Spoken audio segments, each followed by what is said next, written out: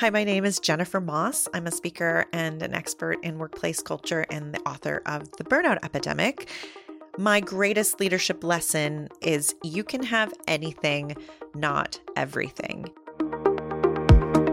Hello and welcome to Management Today's Leadership Lessons podcast. I'm Kate McGee, the editor of Management Today. And I'm Ailish Cronin, staff writer at Management Today. In this episode, we speak to Jennifer Moss, author of The Burnout Epidemic. She's a former tech startup founder who was forced to quit following severe burnout. She says she hit the wall and says the experience was like falling off a cliff.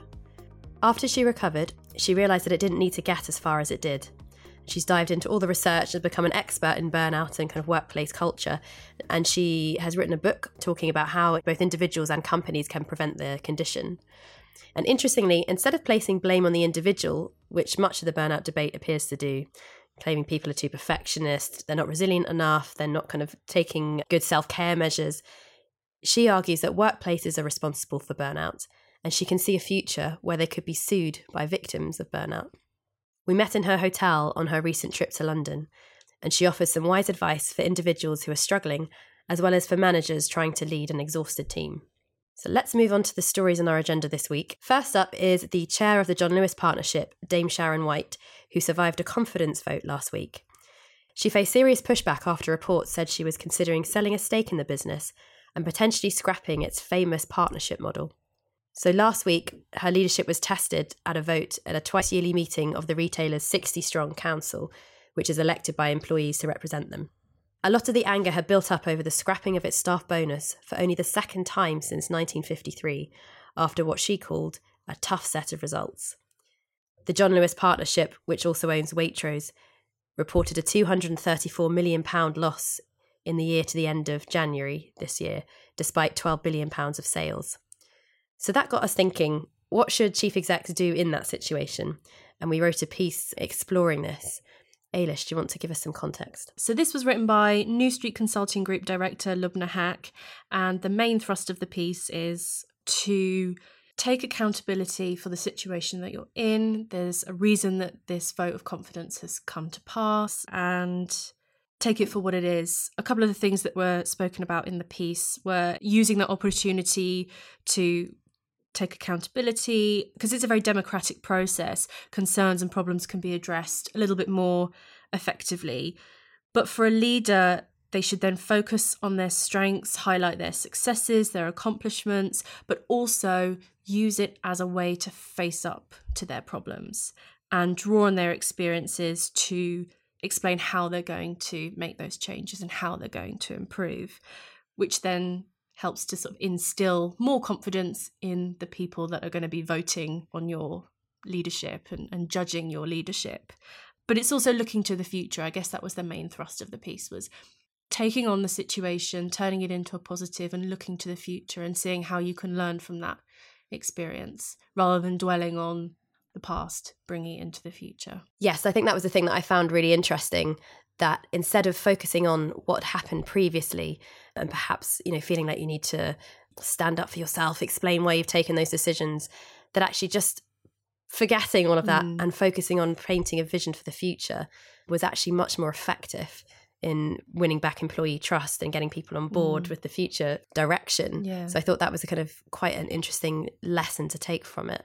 There's definitely, I suppose, when you're a leader being put in that position, the automatic thing to do would be to go on the defensive, when actually it's not solely about you, it's about you and your position within the company. So you have to think about, okay, how am I going to address these issues as a leader so the future of the company can improve and we can make those changes and we don't end up going back to that situation, so this situation doesn't happen again. Yeah, completely. So it must feel incredibly personal to be put up there, and confidence vote in you personally.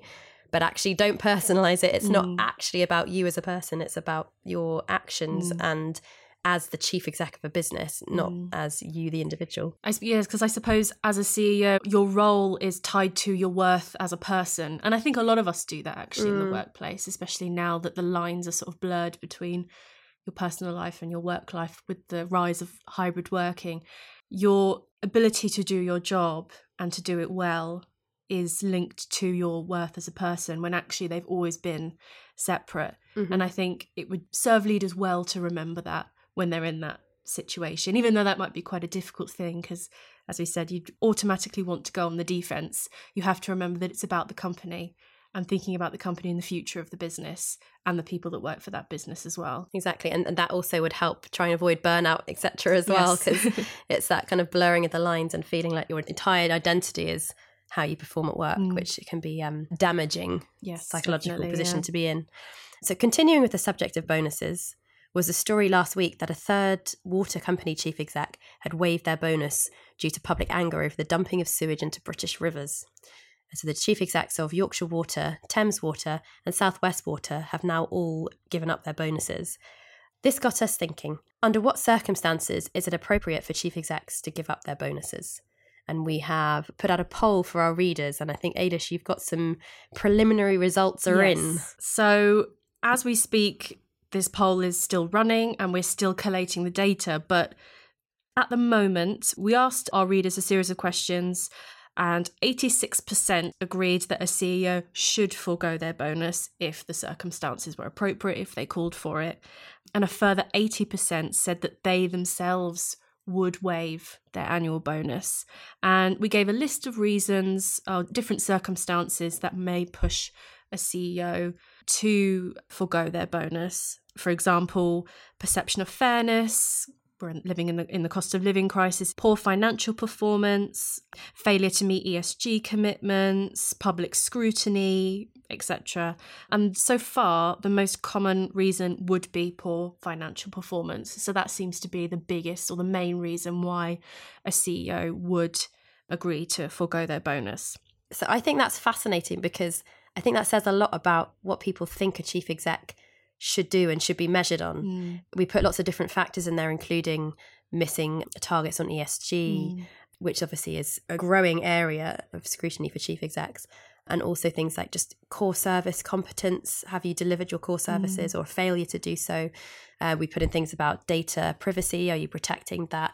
So for all of that stuff, it's still fundamentally people are thinking it still boils down to financial performance. Well, I suppose if the company has not performed well financially, there is an argument there that, well, if the company's not met their financial targets, where's that money for a CEO bonus going to come from? Yeah, that's true. I just think it's interesting because we talk a lot about all these modern ways of maybe slightly more progressive leadership targets, and for it to still fundamentally be down to how much money is a company making. I'm surprised by that. I suppose it still reinforces that businesses at the end of the day are all about making money, and that's the most important thing. We also put the question out there to other CEOs, and we've had a couple of comments come in. So Michael Alexis, who's the CEO of teambuilding.com, says CEOs should waive their bonuses when the company has experienced significant financial loss. He says, if the CEO feels responsible for these losses and believes that they could have done more to prevent them, it may be appropriate for them to decline their bonus as a gesture of accountability and responsibility. It would send a clear message to shareholders and employees alike that the CEO takes their role seriously and is willing to take personal responsibility for any setbacks or failures endured by the company. We've got a slightly more cynical view from Anna Stella, who's the founder of BBSA Marketing. And that is, when a CEO waives their bonus, it's often viewed as a symbolic gesture towards the staff, stakeholders, and the public. However, how the decision is communicated may sometimes come across as a publicity stunt aimed at getting goodwill from the public. She says, employees hardly make headlines for not receiving bonuses, even if sometimes the bonus is larger than their salary. On the other hand, CEOs seem to make a point to ensure that people are aware of the decision to cut their salary, even if it means using the media.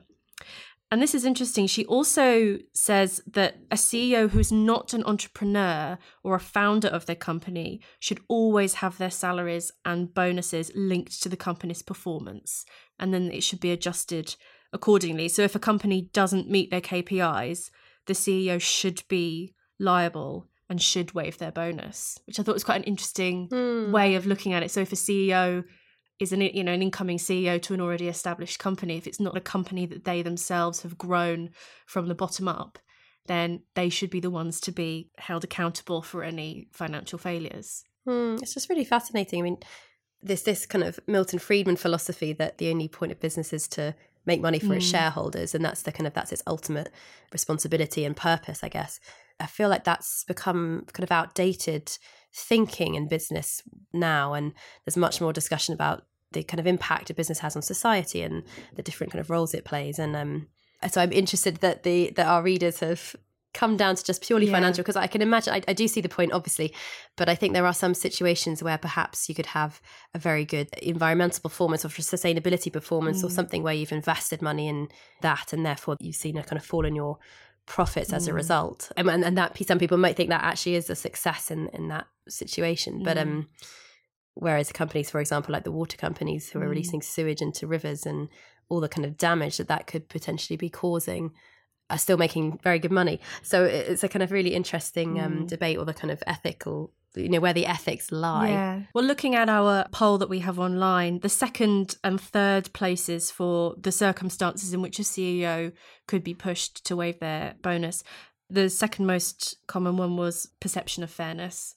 And the third was failure to meet ESG, and they were quite close. Okay. There wasn't much in it between those three. So even though they're saying that ultimately it comes down to poor financial performance, they do recognise that there are other mitigating factors. But as we said, this poll is still running, and so we will have updated figures. So watch this space. Get your votes in now. Yes. That's it for this week. We'll now move on to the interview with Jennifer Moss.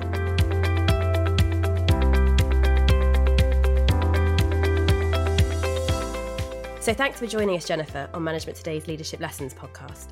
You are the author of The Burnout Epidemic, which came out in 2021. So you're an expert on burnout, and obviously this is still a massive issue for people in the workplace. To start, can you define burnout? I follow the WHO definition of burnout. Essentially, burnout is defined as institutional occupational stress left unmanaged. And they made a point to say that it was institutional workplace and not in the life experience, because they wanted to show that the root causes of burnout are actually about accountability in the institutions.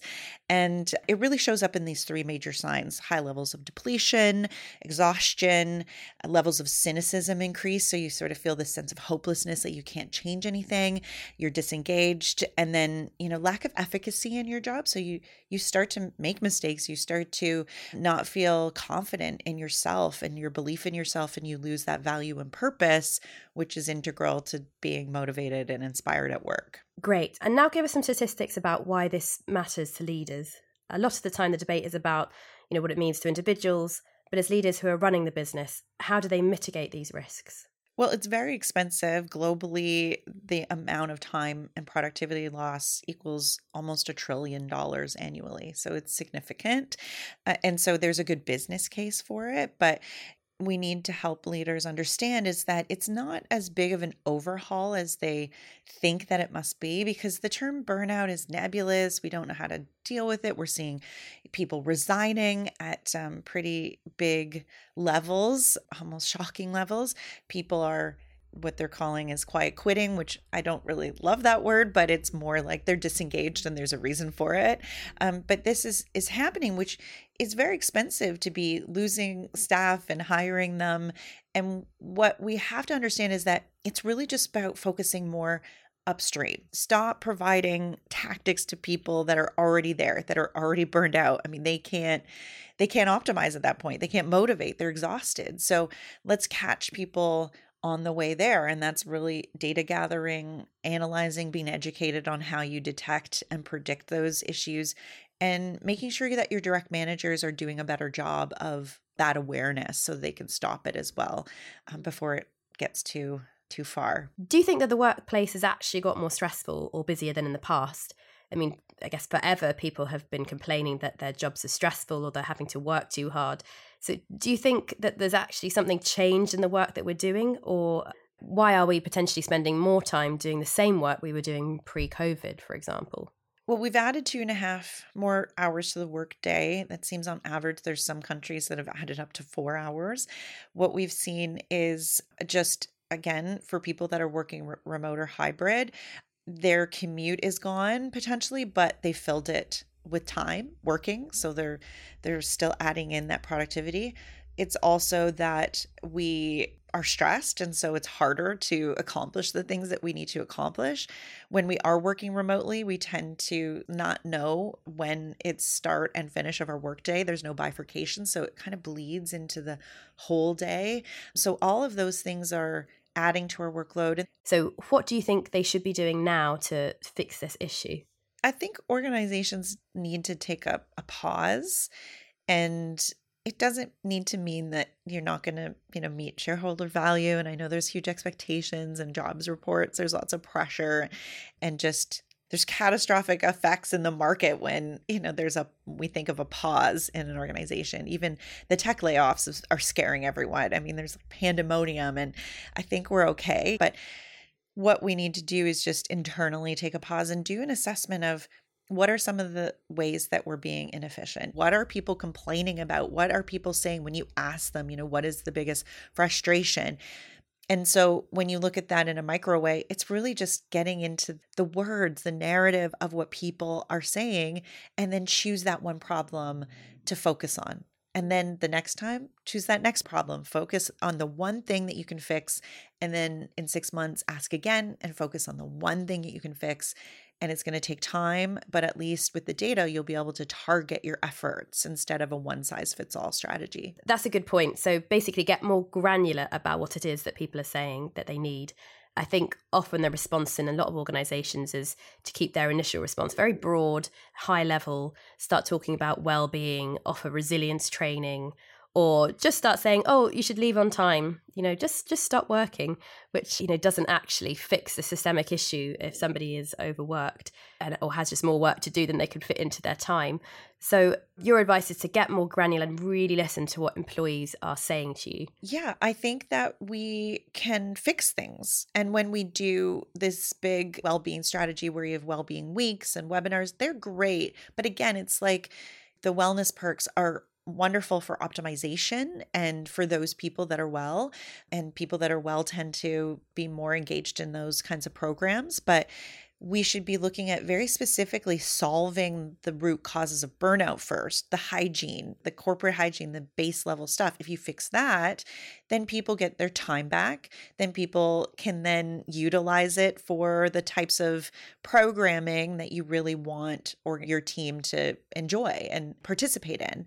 They can't do that unless you're solving for those basic needs. Why do you think leaders aren't doing that?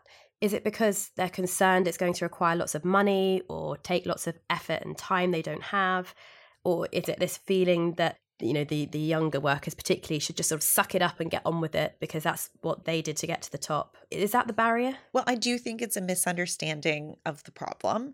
I think burnout and this topic feels broad, and what does that mean? And they think of it as a mental health issue, which it is, but solving it within the workplace because it's institutional stress is different than how you would support someone with depression and anxiety, for example. And there's also pharmacological and treatment and therapeutics for those types of symptoms. And we don't have that with burnout. So when we look at it as institutional stress, unless if you really want to, solve it, you're going to have to find out how you are at the center of it. You need to realize that the accountability is really at the organizational level.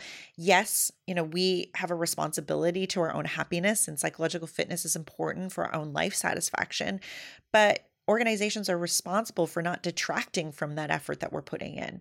And again, you can bury your head in the sand, but if you don't actually tackle the workplace problems and you're trying to solve it like you're solving for mental illness, it's not going to work. It's just much, much further upstream that you need to prevent people from falling in versus trying to pull them out, all the way down the river. That's interesting because the response has certainly seemed to push it back to the individual. And there's lots of discussion about different personality types, some people being more susceptible to it. And I think you mentioned that in your book as well, that some of the qualities you might need to be a great employee are also some of the same characteristics that may push you into burnout.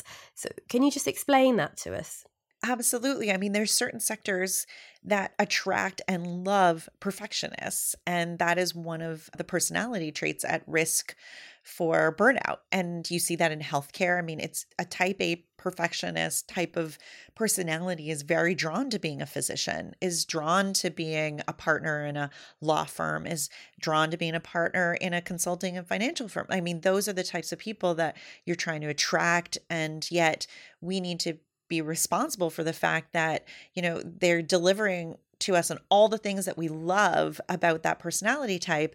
But at the same time, if they aren't the type of person that's going to model their own self-care, for example, leaders that are doing a bad job of it, then employees can't be what they can't see. So we're attracting people that aren't doing a good job of preserving their own health and wellness. They are ones that are all or nothing thinkers. So, and that's a cause of burnout, where they're feeling like, if I make this one mistake, for example, physicians really feel that way. If I lose one patient in a surgery, then I am a terrible doctor. I shouldn't be doing this job. That all or nothing thinking is very much a perfectionist type personality trait. So we have to recognize that, that we're a whole person. And when leaders don't see the whole person, then what happens is those people that are our high performers that we really appreciate and we need to be driving the culture in the organization, then we need to also make sure that they are managing some of the things that could be holding them back from being their best. I think that's a really key point. So you're saying that burnout is the fault of a business and not the individual. If that is the case, then I can see in the future that may lead to kind of lawsuits from employees, saying that the company is not meeting their responsibilities to them. Have there ever been any cases where somebody has sued their company over burnout? I'm waiting to see for that. And it hasn't happened yet, but we are starting to see some litigation. I mean, there was one that was close by to here, and I'm not sure if it might have been in the UK actually, but it was one gentleman who was working at a financial services firm, and he sued the company because the expectation was to be drinking after hours. And that was sort of part of the culture. You go and have beers at a pub, and, there was just getting drunk, and then it would lead to just really over the line behavior, and, stuff that would not be allowed inside the workplace was suddenly okay because you were at a bar, but it was with all of your work colleagues. And so he opted out, and then he got fired around 6 months later because he wasn't a good team player, and he won the case. So it's interesting that this is starting to happen, where we're saying these culture aspects are impacting my well-being and my life. And I'm seeing, more conversations around that. The thing is, it has to be identified, I think, by the WHO as a medical condition. They've added it to their international classification of diseases as a symptom of institutional stress, as a syndrome, but they haven't actually put it as a medical condition in the DSM. It's not treatable. So I think when that happens, then we will see a different level of accountability and risk, and there will be need to have some risk management around that, because I can see litigation being something that comes out of all of this. Do you think they're actually going to make it a disease? I know the WHO is working towards it, and we're seeing way more research around it. We're understanding the implications, and we're understanding the catastrophic impacts. It is considered a medical condition in Sweden, and Dr. Marie Asberg, who's based out of Stockholm, she's been measuring it. They call it extreme exhaustion disorder, but it's essentially following all of the same criteria as we define burnout elsewhere.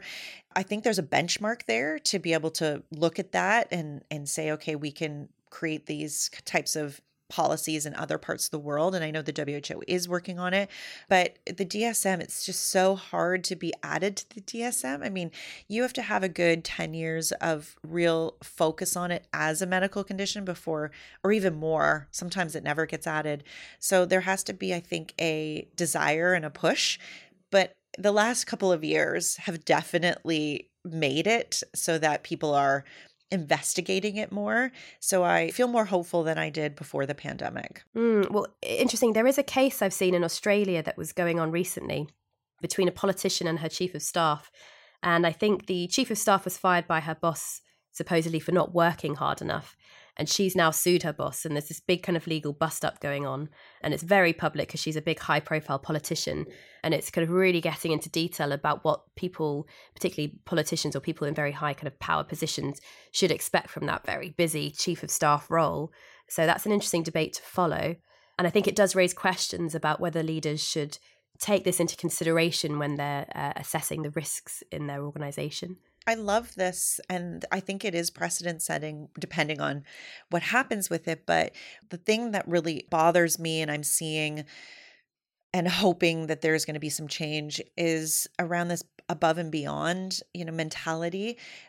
What is above and beyond? And so we want people to work harder, but we haven't delineated and defined what above and beyond is. So because it's so ambiguous, then you can work 80 hours and think that that's enough. But then that person next to you, because you're working 80 hours, feels like, oh, well, I should work 85. And it just creates this environment where people are competing with each other to go further above and beyond until there's a point where it's just completely unsustainable. I mean, we're hearing in certain consulting firms of 100-hour weeks, and it's really dangerous. The WHO says over 55 hours is considered overwork, and you start to see real impacts on lifespan, and longevity. You see impacts on heart health immediately declining after 55 hours. Obesity and diabetes are real implications. So it's serious. It's a serious impact and catastrophic in some ways if we don't manage for it.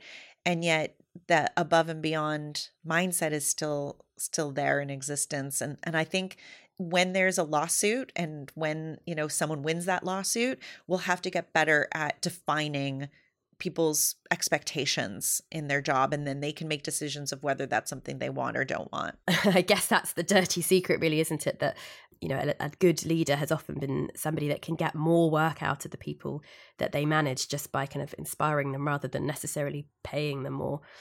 And in your book, you talk a lot more about focusing on outputs rather than hours in. And this is an obvious point. People know this, but I think actually having to implement that is really difficult. Do you have any advice on how to make that switch? Outcomes are very important in that you want to just trust. You need to trust, and you need to recognize, I've hired this person. We've spent a lot of money on attracting them to us. We spent time deciding if this person has talent. We've decided this person does have talent. They have a merit to this job. And so if you have really good upstream ways of decoding that and bringing people in, then you should trust that they can do the job. There are actively disengaged people inside of every workforce, but we have to look at the rest of the workforce and make policies around them and trusting them. And the less we trust them, the more likely they're not going to give us the outcome. So one question I have with this output versus input thing is that it sounds great in theory, but how do you solve for the fact that the workloads are just too high? But nobody ever maps the actual amount of work to the time that's required to do it. And so that sounds brilliant in theory, but if you've got a job that just requires you to do too much work, you're still going to be massively overworking. And then you're going to feel that it's your fault as well, that somehow it's your time management skills that are not good enough. And then also from the company perspective, they can then turn around and say, well, we've given you flexible hours and you're still not managing the work. So therefore, this whole flexible working stuff is not working. So how do you make sure that companies and managers, proactively manage the work to make sure that it's actually appropriate for their employees? I love that question because it's complex, and that you are now seeing employers frustrated with people having two jobs and working remote. They're being told these are your goals, and people can work really fast and achieve them and then have a whole other job on the side. And so, I wouldn't say that's commonplace, but you are seeing it as a trend. And so that's when managers need to be knowing, can you, achieve more goals? But at the same time, you want people to be able to work fast and get their work done. That's a great thing, and we need to reward that. So it's, again, a complicated dilemma that managers have, like, how much should I expect of someone? And is it equitable? Am I expecting that person to do more than this person? And then I think it's more about being a manager and a leader that has more frequent check-ins, more conversations about what you're working on and where you're at with your work. Would you like to be challenged more? Is there more that you want to be doing? Can we create real succession paths for people? And this is a problem because a lot of managers are promoted because they're good at their job, but not because they want to be managers particularly. I mean, there's some statistics about the number of accidental managers. There's a huge number of accidental managers in the UK. They get into that role. They're not really trained in it. They don't have a burning desire to be a manager. It's not sort of a respected position. We don't have the same sort of sense of professionalism around it in the way that perhaps they do in some other countries like the States. So it's more a kind of a sense that they're sort of forced into this position because they need more money. And the only way to get that is to move up the ladder. And it's very complicated to make sure you're mapping hours to tasks and making sure everyone's happy with that. That requires a lot of work and effort and energy. And obviously these are huge generalizations, but I'm not sure that lots of people want to do that. So I wonder if that's part of the problem. This is such an important topic. And, executive leaders at the highest level have a lot of agency to make decisions. And employees can revolt to make those decisions, but managers are really kind of sandwiched in that middle ground. And they've also been there long enough to hit that tenure. And so leaving has different consequences for them as well. And I did a talk throughout the pandemic and still actually do this talk. It's exhausted managers leading exhausted teams. And they are exhausted. And it is because they have the pressure to still meet the expectations and the targets. They have to get their employees to meet those targets, and yet they're extremely exhausted and burnt out. So what managers are doing are taking on the extras. They're taking on the extras, and then they also have to lead. And what we mix up a lot is leaders and managers are different types of personalities and job expectations. Managers have to manage, HR. They have to manage, getting people to do their job. They have to make sure everyone's sort of in line doing what they're supposed to do, but then they also have to be hands off so that they can inspire people to do what they want to do for their own reasons. They need to have succession planning. They need to do all of this with their team, and they often put themselves last. And so that is a real problem that we need to address, because we're seeing a lot of those mid-level managers, quitting. They're really tired. And also I think, within that group, they're not great at self-care. They really feel like that the way that they're working and the amount they're working is really showing the team that they'll take it all on, not recognizing that, they're not modeling that for them. So then everyone sort of just spins up and does more and more work. We need to recognize that leaders are those that are really good at, inspiring and kind of directing the future and thinking about what should be, transforming the workplace. They're in that special role where they really shouldn't have people under them. And so managers are expected to be leaders and managers at the same time. And because of the way that we promote people in this hierarchical way, is the more people you have under you, the more that you're going to move up in the company. But some people are really not great at managing people, but they're excellent at leading. They're really good at that. And so having, we talk about a technical track or a manager track, we should have a leadership track and a manager track. And you still move up in the organization as a manager. Of course, you're in that people leadership role. Some organizations actually do this already. They're doing a really good job of it. But those individual contributors that are still very effective should also be looked at as being just as effective, but just not necessarily, managing people under them, which is not what they're good at. And identifying those skills between both of them and continue these tracks of succession and moving up without having to have, more and more people under you, that you suck at, managing. It's just terrible for the culture too. Exactly. It will have a knock-on impact on everybody you're working with as well. So totally, it's not good for an organization to be doing that. So let's talk about some practical steps for leaders. And there are 2 points here. And one is how, as a manager or leader, you spot burnout in your team and how you prevent it. And you talked about going upstream. So are there some quick things that leaders listening to this podcast could implement today that would make a difference?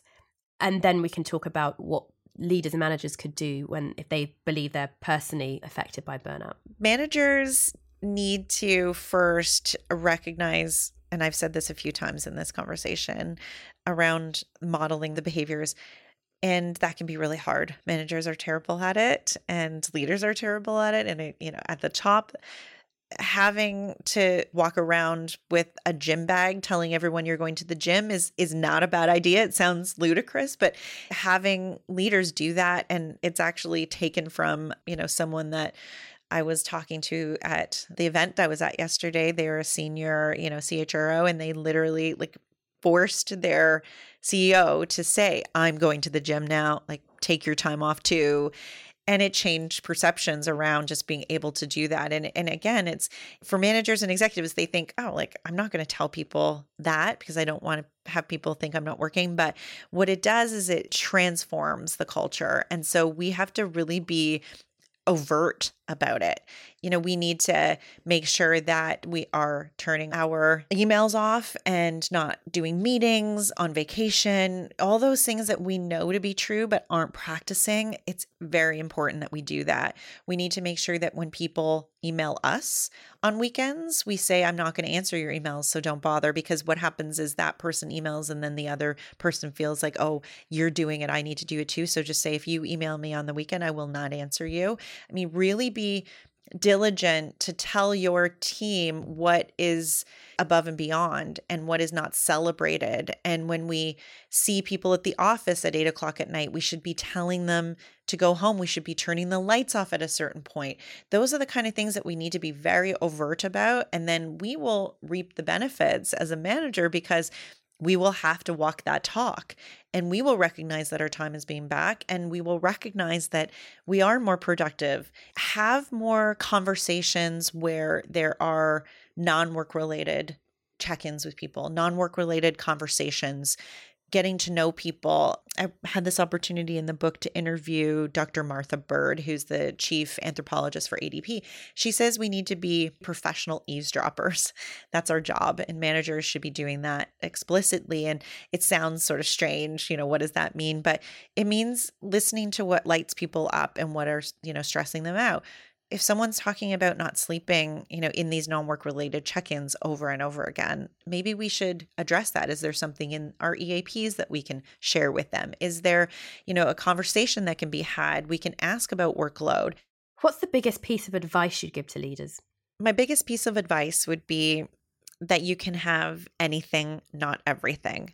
And I learned that the hard way, because as a founder of a tech company, I wanted to be everywhere. And I felt the pressure as a female founder to be on all the boards, to advocate, because there's only 7% of women that get funded in tech companies. And so I would say yes, constantly. And then also when you're trying to be a startup that goes to a stay up, you have to be funding constantly and getting money constantly. And it was just an exhausting thing. And I realized I was saying yes to everything and it wasn't fitting into my priorities. And so I completely brought in that concept of this idea of there's choices to be made constantly in life, and one has to be at a sacrifice of the other. And that's okay. That's just what life is. But if you don't have your priorities set, then you tend to choose the everything without any sort of understanding of the consequences. My family is very important to me, but in that everything place, and you don't know your strategy, you're losing sight of the things that are really your priorities. So what I started to do was say, okay, what are my main 3 priorities in life? And families first. Okay, so every time I say yes to something, I have to consider, will that take me away from my family? And what is the right amount that I can be away? So I can have both things. Yes, it's a and statement, not a but statement. But what it does is it makes sure that when I say yes, it's clearly in alignment with who I am, my values, what I want to see in my future, what matters to me most. And things can be exciting and shiny and pretty and you want to take them on, but unless they make sure I'm being still fueled by the priorities in my life, then I take it on. Yes, we talk a lot about priorities in a work context. Don't let the urgent beat the important, etc. But it's very important as an individual as well to stop getting that burnout, to have a strong sense of self and your personal priorities, or else you're going to get into trouble. Because I was burning out in that role as a tech, co-founder, I went through the experience of burnout. And it was a reason why I wanted to write this book and share my experience in the book, because it doesn't have to get that far. And I'm hoping in that story that I share, that people don't get to the point where they've risked the things that really matter to them. They wake up and it's too late. I mean, I'm lucky that my family was still there, and, it was maybe a bit kind of like, bruised in that I was really stressed and had a time where I wasn't engaged with them, and it hurt. I don't think it needs to get that far. And that awareness has made me understand when I talk to other leaders that are, they're just not considering that part, and they're expecting that will wait and they can put that off. And when we're talking about human beings and unconditional love, there is a condition, there's a point. And so I think people need to really look at what I say is their deathbed regrets. Are you going to be disappointed with yourself for not sending that email out at 11 o'clock on that Wednesday afternoon, 20 years ago? Are you going to be disappointed in yourself that you missed dinner with your children for 6 years of your life? That is where we need to guide our priorities, and it sounds morbid, our deathbed regrets, but really just think, what really matters? What do we want to look back on in our lives?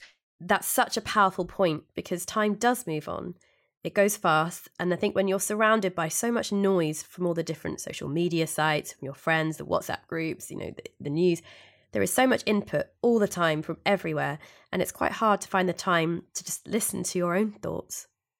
I find that is exactly the problem that I still face. I had to really get back to that and be very intentional and do the things that are hard to do when you're demotivated or you're exhausted, the things that we put off, like spending time with people that give us that effortless state of belonging, our really true friends, the ones that are loyal. So you can tell them, I'm too tired to see them, and they're okay, which we do. And meanwhile, they're the thing that we really need.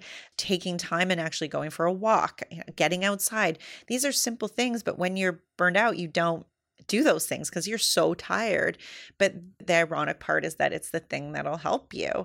And so I had to be doing that work and remembering what it was like when I didn't and how sick I got.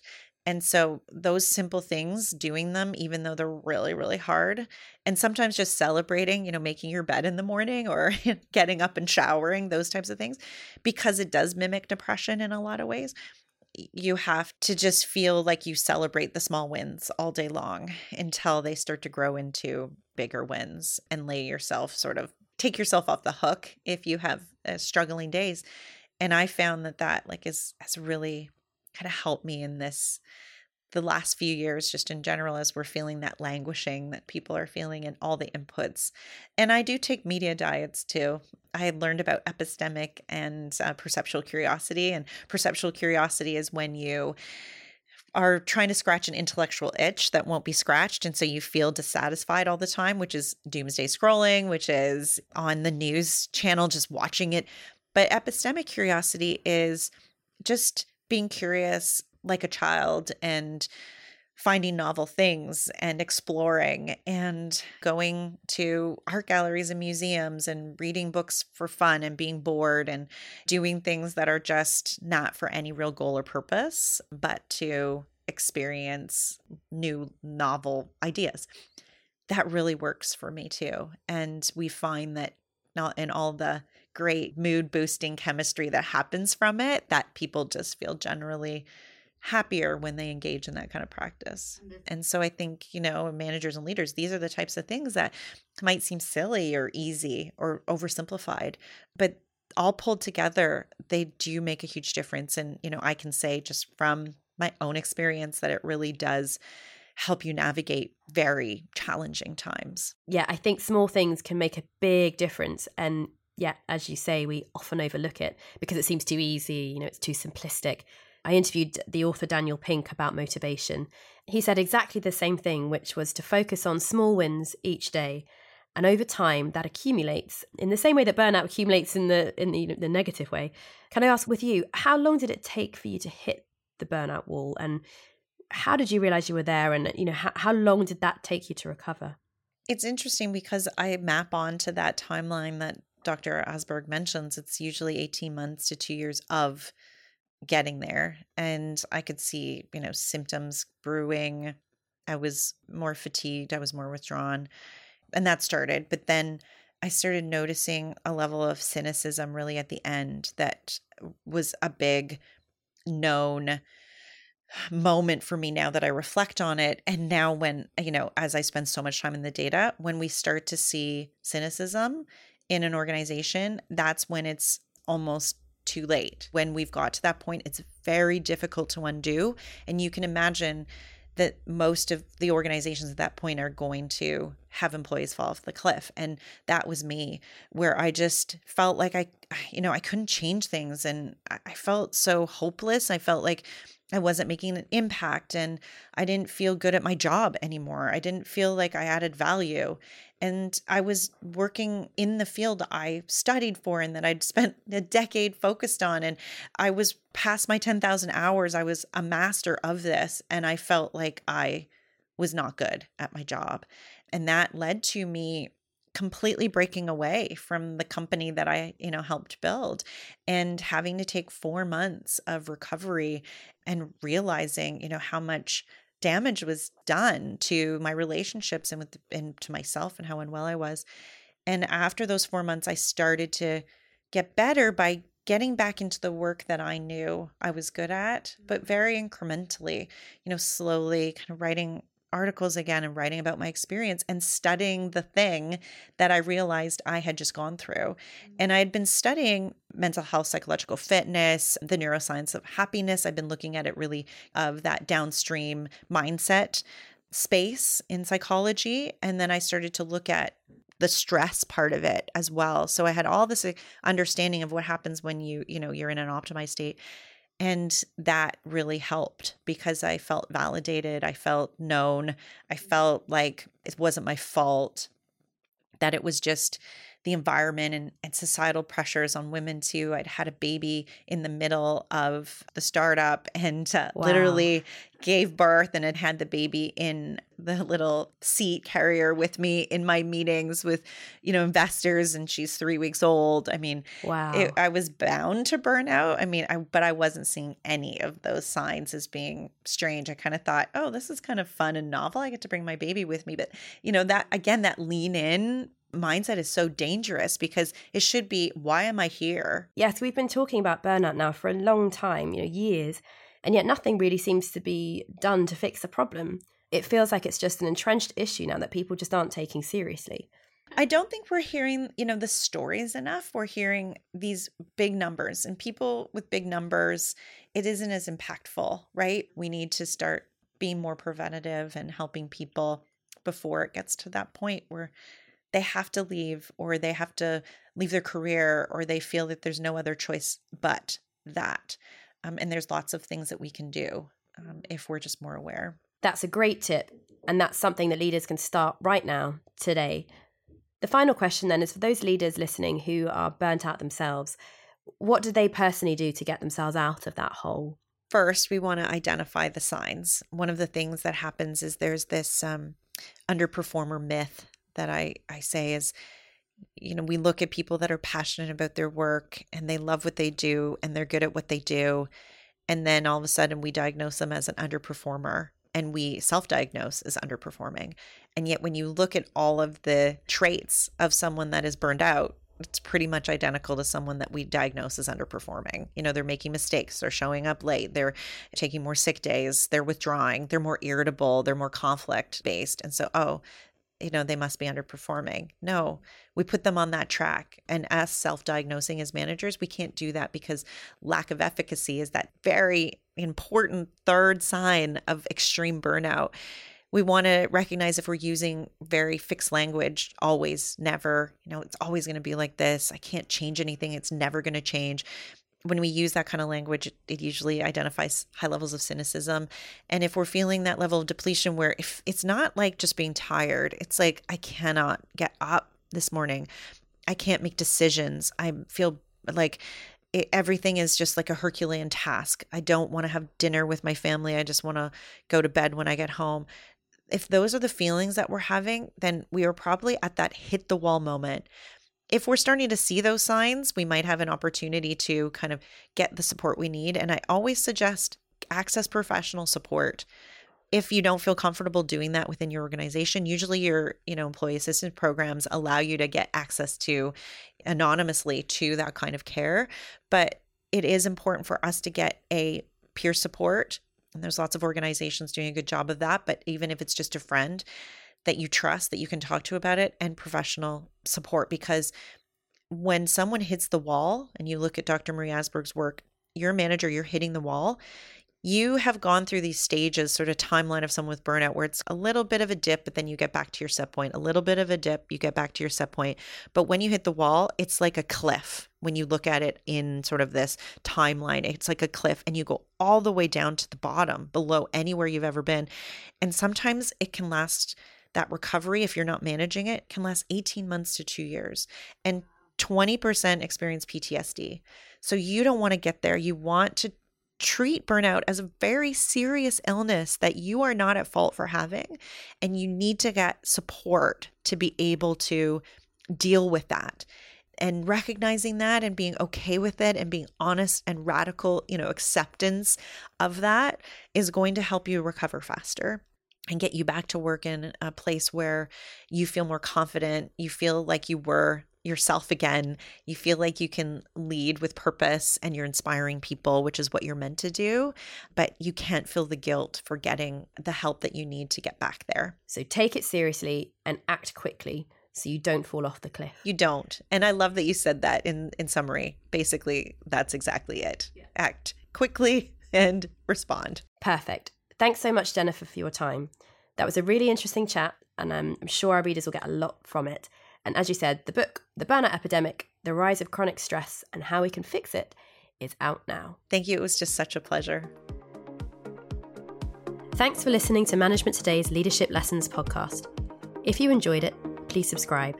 We're available on Apple, Spotify, and wherever you get your podcasts.